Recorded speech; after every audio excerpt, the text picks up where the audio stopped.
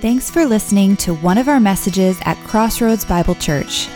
We gather on Sunday mornings at 10 a.m. in person and online. To find out more about our church or to connect to any of our ministries, visit our website at crossroadsbible.org. We hope you enjoy the message and pray it encourages you as you seek to follow Jesus. Today is kind of a transition day. And you see it with the students too. School starts in the next week or so, depending upon where you go. And you know what that means. Summer's over, right? School zones are going to start to flash those lights again, and trips wind down. And really, this community, our calendar is not January to January, but August to August, school year to school year. And I think what I love about summer is sometimes it gives us an opportunity to step back and to relax and to get away. And then we get back into the grind of the school year societally, and we realize there's so much that competes for our time. There's so much that's thrown at us. There's so much that we can give ourselves to. And so today we're going to take a Sunday, and we're going to talk about how we're supposed to respond in a world that wants all of us all the time, you know? In a busy and chaotic world that's just about to kick back off again. But before we do that, if you're new to CBC, welcome. And we do something every Sunday before we open Scripture. We firmly believe that this space is different than the world outside. We firmly believe that God asks us to respond differently when we open the Scripture. And what we mean is we live in a very critical culture. But we come to this place and we put away the lens of criticalness. And we say, hey, our job this morning is to contribute to the conversation of faith. We want to ask, where is God moving and what is he teaching me today? And so we're going to come together, open the Scriptures, and ask the Holy Spirit to do a work, to grow us and to teach us. We're going to ask that the Holy Spirit show us more of God's goodness this morning, because that's why we're here. And so we're just going to say a prayer at the beginning of this thing. I'll let you guys, if you're comfortable, say a silent prayer, and let's ask that the Holy Spirit do a work this morning. I'll ask that you pray for me, that God uses words in preparation to ultimately show bigger picture things. So pray with me. God, I'm thankful to be here this morning. I'm thankful for changes in seasons, and I'm thankful for changes in our calendar. I pray this morning as we open your word and go to the psalm that you show us the beauty of your goodness. I pray that you show us the priority of your goodness and that you allow it to seep into our lives, busy lives as they might be. If you're comfortable, I'd ask that you just take a couple seconds and say a silent prayer and ask that the Holy Spirit might do a work in your spirit this morning.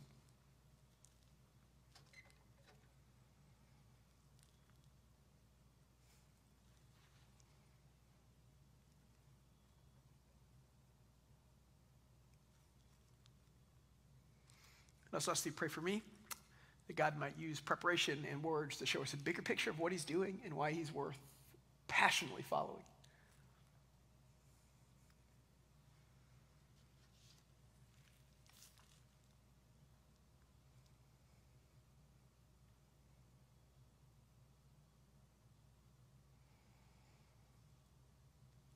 Pray these things in the name of Jesus, and all God's people said, amen. Hey, if you got a Bible, we're in Psalm 16 this morning. We're in Psalms 16 this morning. This is one of my favorite Psalms in the whole book, and there's a lot of them. And it starts like this. Let's dive right in. A prayer of David. Protect me, O God, for I have taken shelter in you. So what I love about this Psalm is oftentimes when they're writing in the Psalms are kind of like David and a couple other people's journals. He's excited, and he's scared, and he's frustrated, and he's remorseful, and he's shameful. Like, you get all of these emotions in the Psalms.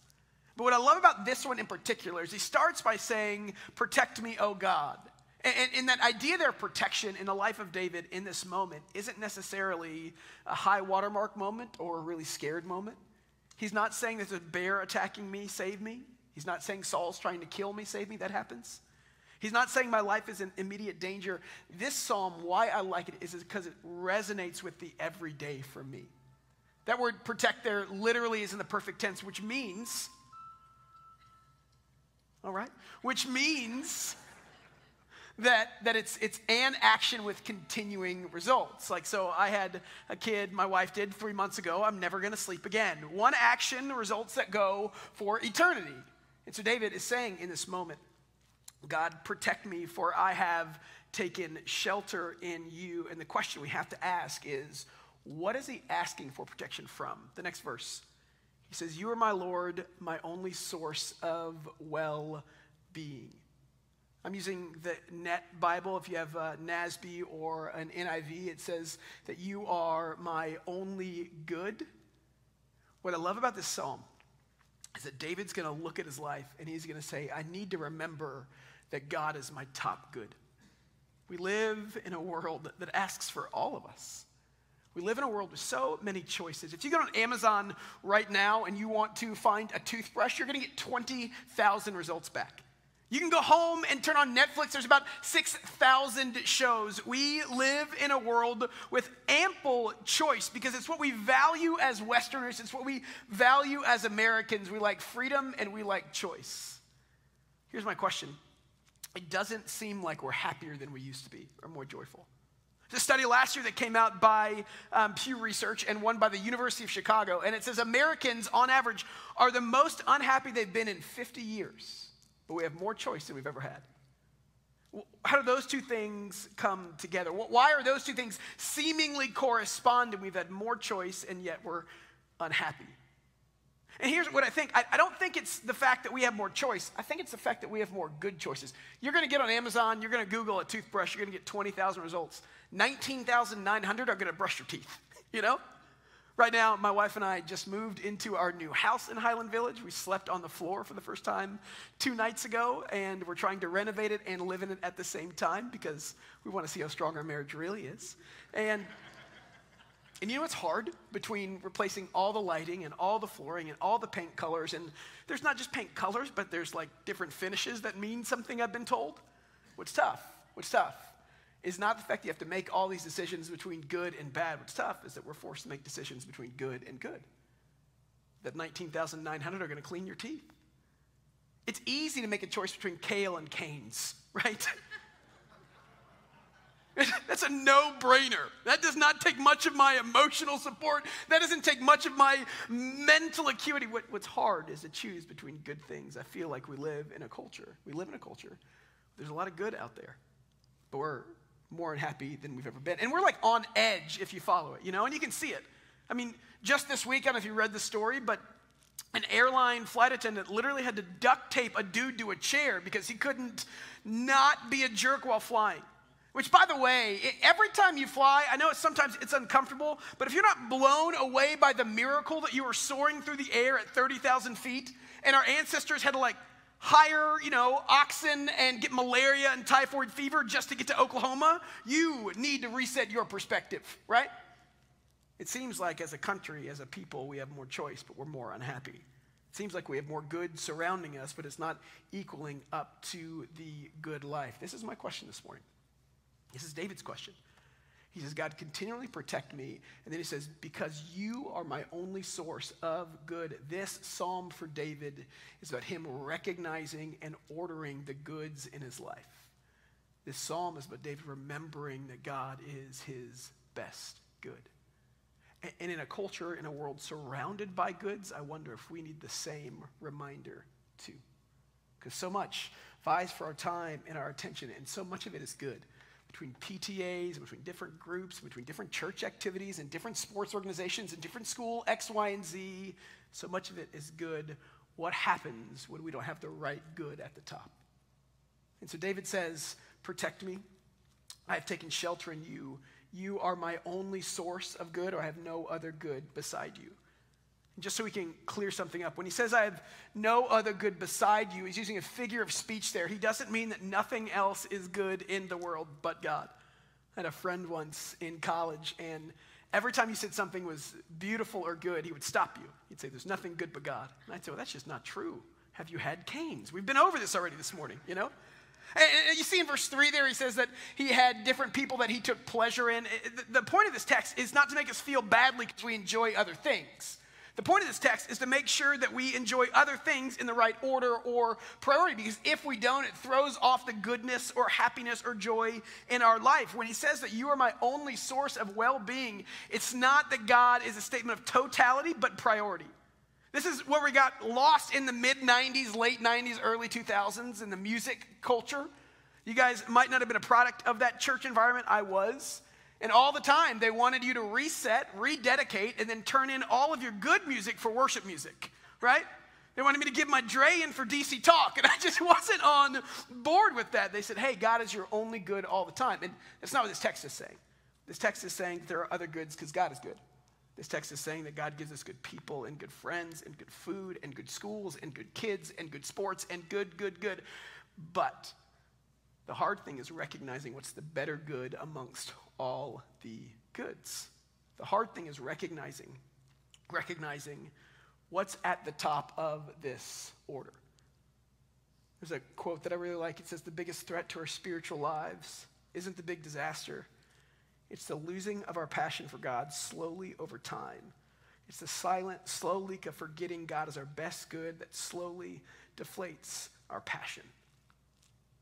God being our good isn't a statement of totality, but priority, and we need to remember that. There's a church father named Augustine, and he wrote about the ordering of our goods. And he said, to love things, that is to say, in the right order, so that you do not love what is not to be loved, or fail to love what is to be loved, or have a greater love for what should be loved less, or an equal love for things that should be loved more. He says, you need to remember that this is true, that everything created, though it's good, can be loved the right way or the wrong way. In the right way, that is, when the proper order is kept, in the wrong way, when that order is upset. David is writing a psalm, and he's trying to remember in the middle of his life that God is his best good, because you got to understand the history of the Israelite people and David. At this point, the Israelite people, we just went through numbers. They were a beat down, broken people. They were enslaved most of their lives. And finally, at this point in their history, they had some goodness. They were at the top of the totem pole of the world military power for the first time ever.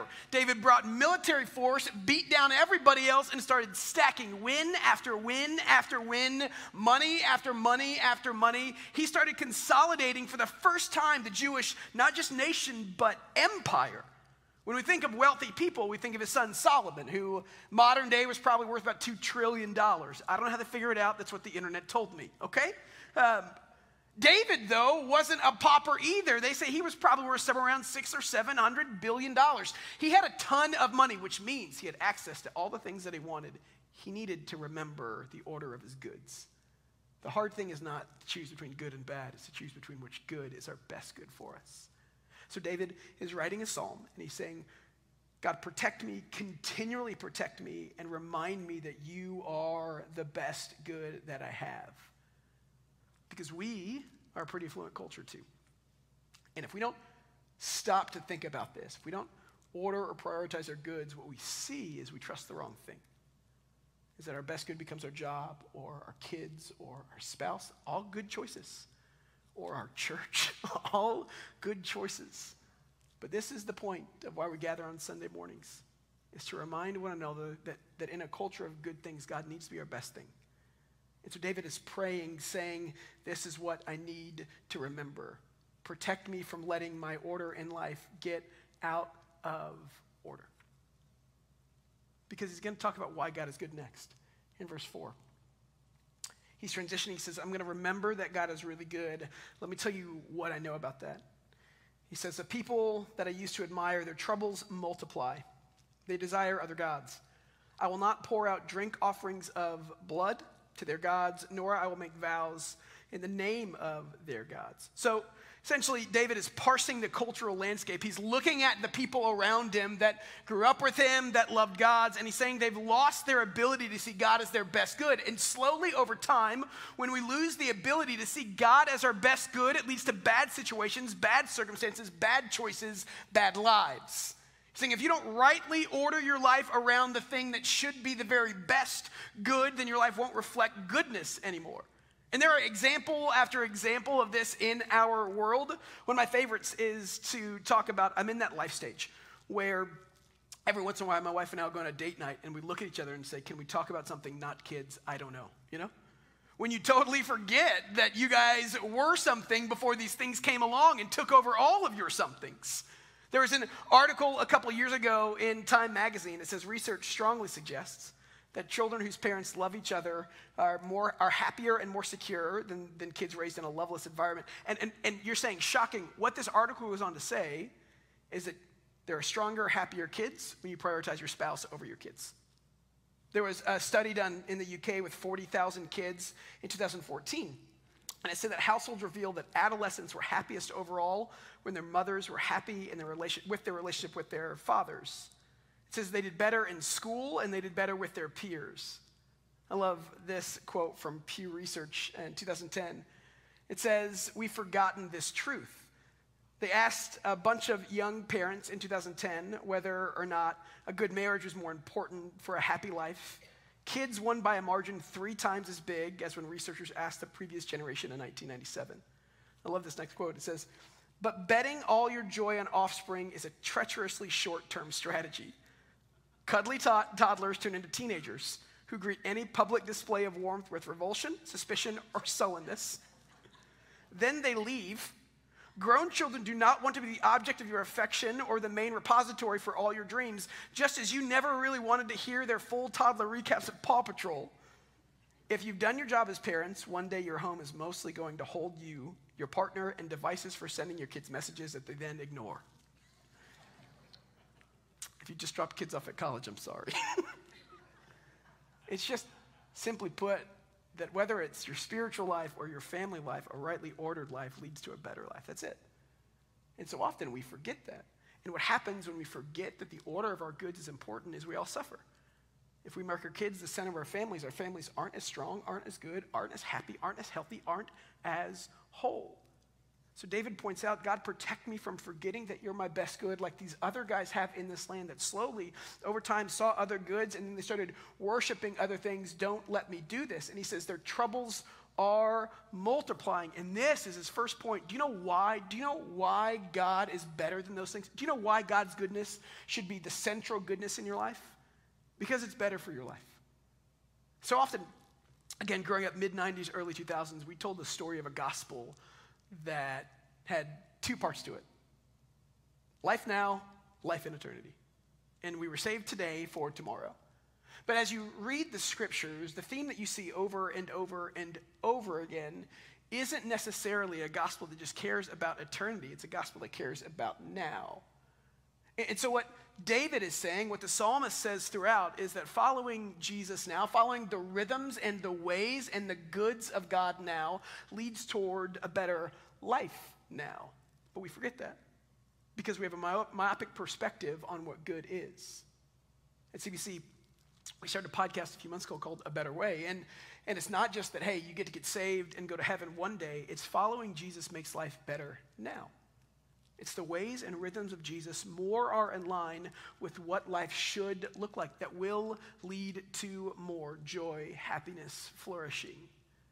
Because when you really think about it, Jesus came and said, we aren't living life how it should be lived. And he said, meekness is a better life ethic than domination in a Roman world. And I agree with that. He came and said that forgiveness leads to a better world than resentment. I think we'd agree with that. He came and said love is more beautiful than hate. The ways of God are a beautiful way to live. We just got out of Numbers, and God gave them 613 laws to live by, you know? And one of the things I love to do is find where God says to live in a certain way that I don't understand. And then over time, we realize that God knew what he was doing. One of the chapters we skipped in Numbers was Numbers 19. It's called the red heifer ritual. It's all about what they do with dead things. So we skipped it because, you know, you're supposed to be encouraged when you leave this place, right? And why he did that, and it didn't really fit us now, but why he did it was because they didn't know anything about diseases. They didn't know about infection. And so he had these stark rituals around when things die, because in the wilderness, a bunch of things died. When things die, this is the space you have to give it. This is how you clean. This is how you're supposed to go outside of camp for a few days when you touch dead things, because they didn't realize when you do, it spreads. Now, fast forward a couple hundred years, and we start to realize this is what infection is. This is how it spreads. This is what disease looks like. God knew what he was doing. He says, my ways aren't just there to test you, to see if you love me. My ways are there for you that you might find true, good life. Meekness over domination. Forgiveness over any kind of grudge. Love over hate. We follow Jesus now because the ways of Jesus are simply better. So we have the Better Way podcast where people can say, this is how Jesus has increased the joy in my life. So he's saying, hey, God is good. God, protect me from not seeing that all the time. And I know it because you know what? I step back and I look at people that live in different ways that don't reflect your goodness. And over time, it's not going well for them. Because whatever you decide to make your best good, if it's not God, it will let you down. Your kids will move out and ignore you. Your job will not be there forever. Your 401k might dissolve. We've been through that before. Your church might let you down. I probably have, will again, you know? The point of us here together is to say there's one thing that won't, and it is your best good, because only one thing can stand under the weight of the worship that we give it, and that's God, and that's how he designed the world to be. David is reminding his people in the middle of all this choice, remember the best choice we make. And that if we put that one at the top, other things flow and fit into place. But then he keeps going in the text. He says, Lord, you give me stability and prosperity. You make my future secure. It's as if I've been given fertile fields or received a beautiful tract of land. So he moves from just, it's going to be better for you now, and he says, hey, this is reason number 2 why God is good, because I don't have to fear for tomorrow, because God is constant. He said, you give me stability and prosperity, you make my future secure. And then he gives them an example.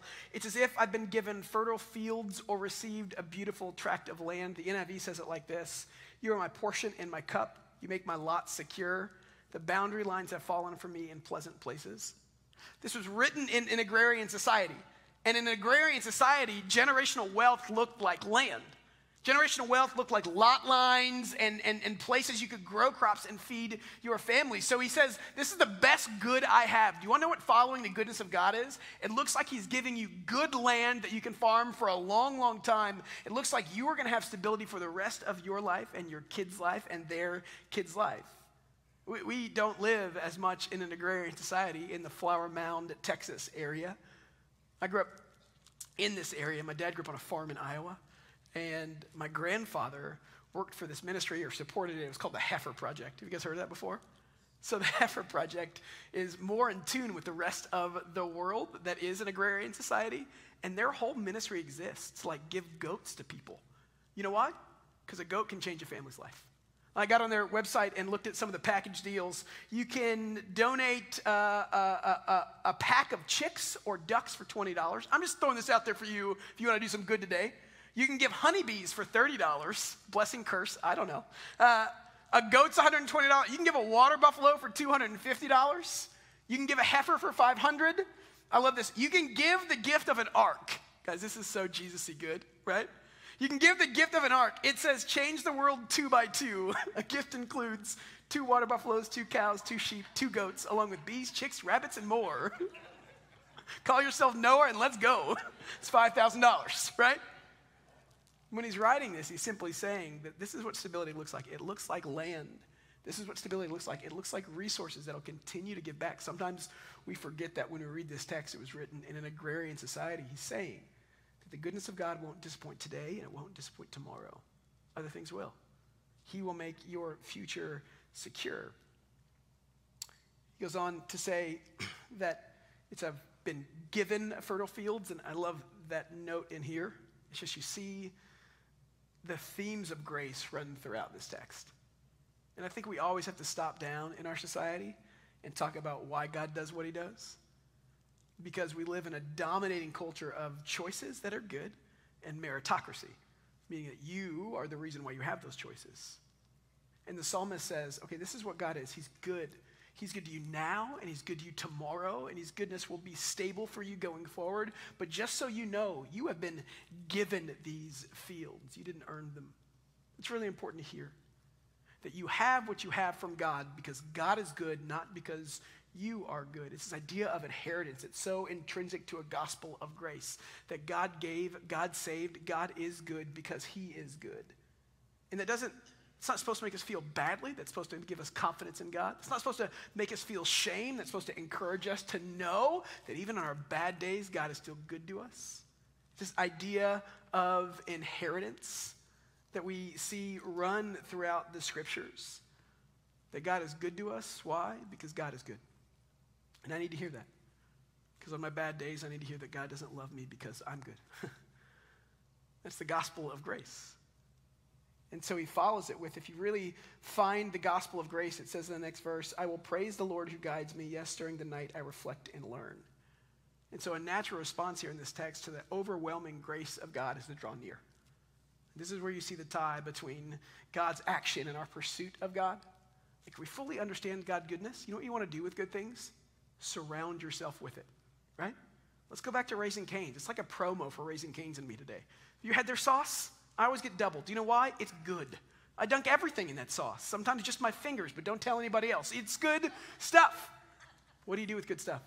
You draw near. You surround yourself with. It says, I praise the Lord who guides me. Yes, during the night I reflect and learn. Just meaning that we can't get an end to God's goodness. That it doesn't expire on us, that we can't outgrow it. That he will continually lead us. And he says in verse 8, I have set the Lord continually before me. And so he deepens it. He says, God is good to me. I need to remember. He's good to me right now. He's given me stability. And every day I'm going to wake up and choose to believe that. Because we live in a world, always have, but now it's more prevalent than ever, where you can wake up and kind of believe whatever narrative you want to about what drives the world. You can get on social media and think it's all about you. You can turn on TV and think it's all about a political party. You get to choose what you think makes this world go round. And so David knew that.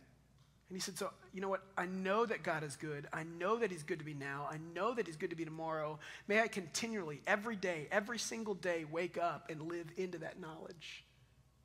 It fights against this one-time decision Christianity that just says I need to make a decision, I get to go to heaven, and I'm good. Living with Jesus, living out our faith isn't just a one-time thing. We wake up every day and we choose God as our best good. That's hard because so many things compete for that spot. We wake up every day and we continually set God before us in our world, knowing full well that his good is our best good. And he goes on to say, because God is my right hand, I will not be shaken. So my heart rejoices and I'm happy. My life is safe. And so he's talking about the goodness of God. And he's simply saying that I know God is good because he's always been good. He's always been constant. I've seen it in my past, and so that'll translate into my future. Time and time again, Scripture paints the picture that the rhythms of God lead to stability, prosperity, and security. 3 things that we need as people. God says, those things that you intrinsically desire, you find in me. Don't forget that. In a world that vies for our attention, in a world where there's so many good options. But he doesn't stop there. So he makes the case for the here and now, but then he also broadens it out. If you look at verse 10, he says, you will not abandon me to Sheol. You will not allow your faithful follower to see the pit. Sheol was basically how writers in the Old Testament defined the afterlife that they didn't know and were afraid of. Sheol's this place where you went after you died that wasn't good. This place that you went in the Hebrew expression of it where bad things happen because they didn't really have a full-fledged out definition of heaven and hell. I don't know if we do either. It's just when you died, bad things happen. I don't want that to happen. It was their fear of, I'm going to go somewhere and it's going to be eternal damnation. And so they said, here's what the goodness of God does. It is with me now and it overcomes what's next. You'll not abandon me to Sheol. You'll not allow your faithful follower to see the pit.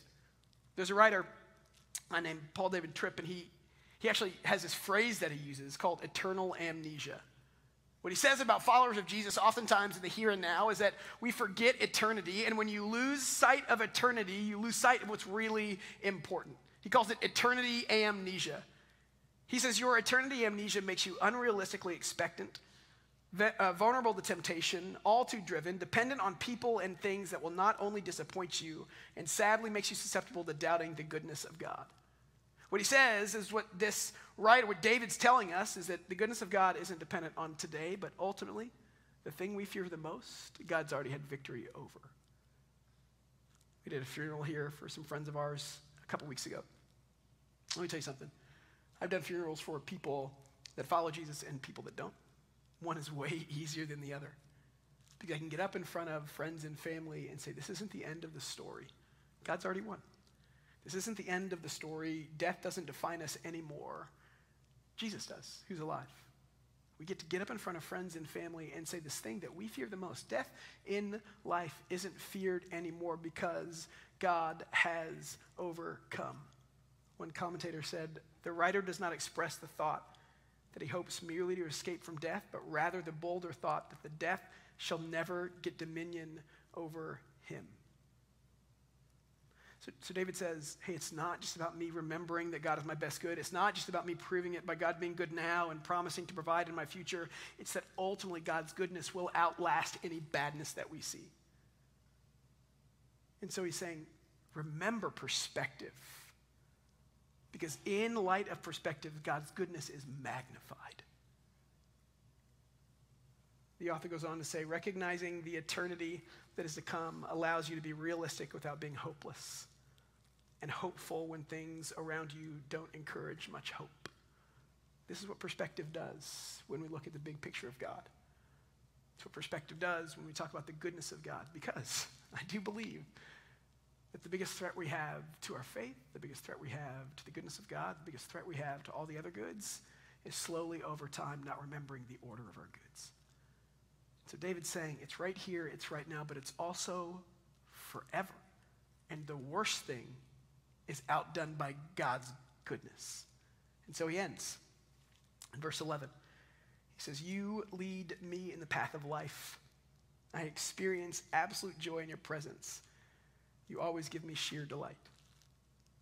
And as we've worked through this psalm, I've used the word happy and joy. I mean, kind of synonymously, they can go a couple ways. But when I say happy, I mean like an undergirding sense of joy that doesn't go anywhere, you know?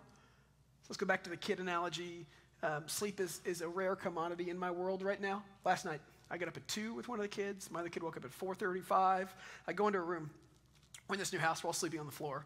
And she's cold or something. I was like, crawl back in your sleeping bag. It just seems like an easy solution for me. So I'm tired. I got to get up. I have to go to work. Sundays are kind of a bigger day in my life cycle, week cycle.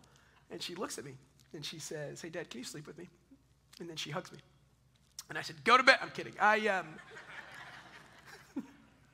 In that moment was, man, I'm not happy with the fact that I'm up, but the joy that I have isn't going anywhere, you know? So I laid down with her for 10 minutes, and then I said, I can't do this. I'm 37 years old. I don't sleep on floors, okay? But it's this beautiful picture that when we talk about you lead me in the path of life, I experience absolute joy. It's not a shallow joy that says I'm happy all the time. It's a depth of joy that keeps in mind the perspective of God's goodness now and forever. And when we have that, here's what we know, that a right perspective on God's goodness gives joy. Why I love this psalm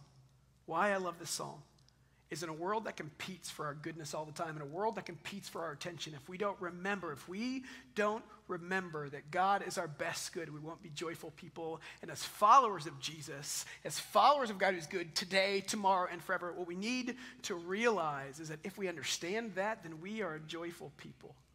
Joyful people. So I look at our culture. I look at us ramping back up for the fall semester. I look at all the things that are competing for our time. And I'm asking for, if we have all these good things, why do we not seemingly have a good life? Because our goods are out of order. And David says, protect me from other things being good. He says, here is why I know you're good. And then he says, you know what happens when rightly ordered goods are rightly ordered? God gives joy. God gives joy.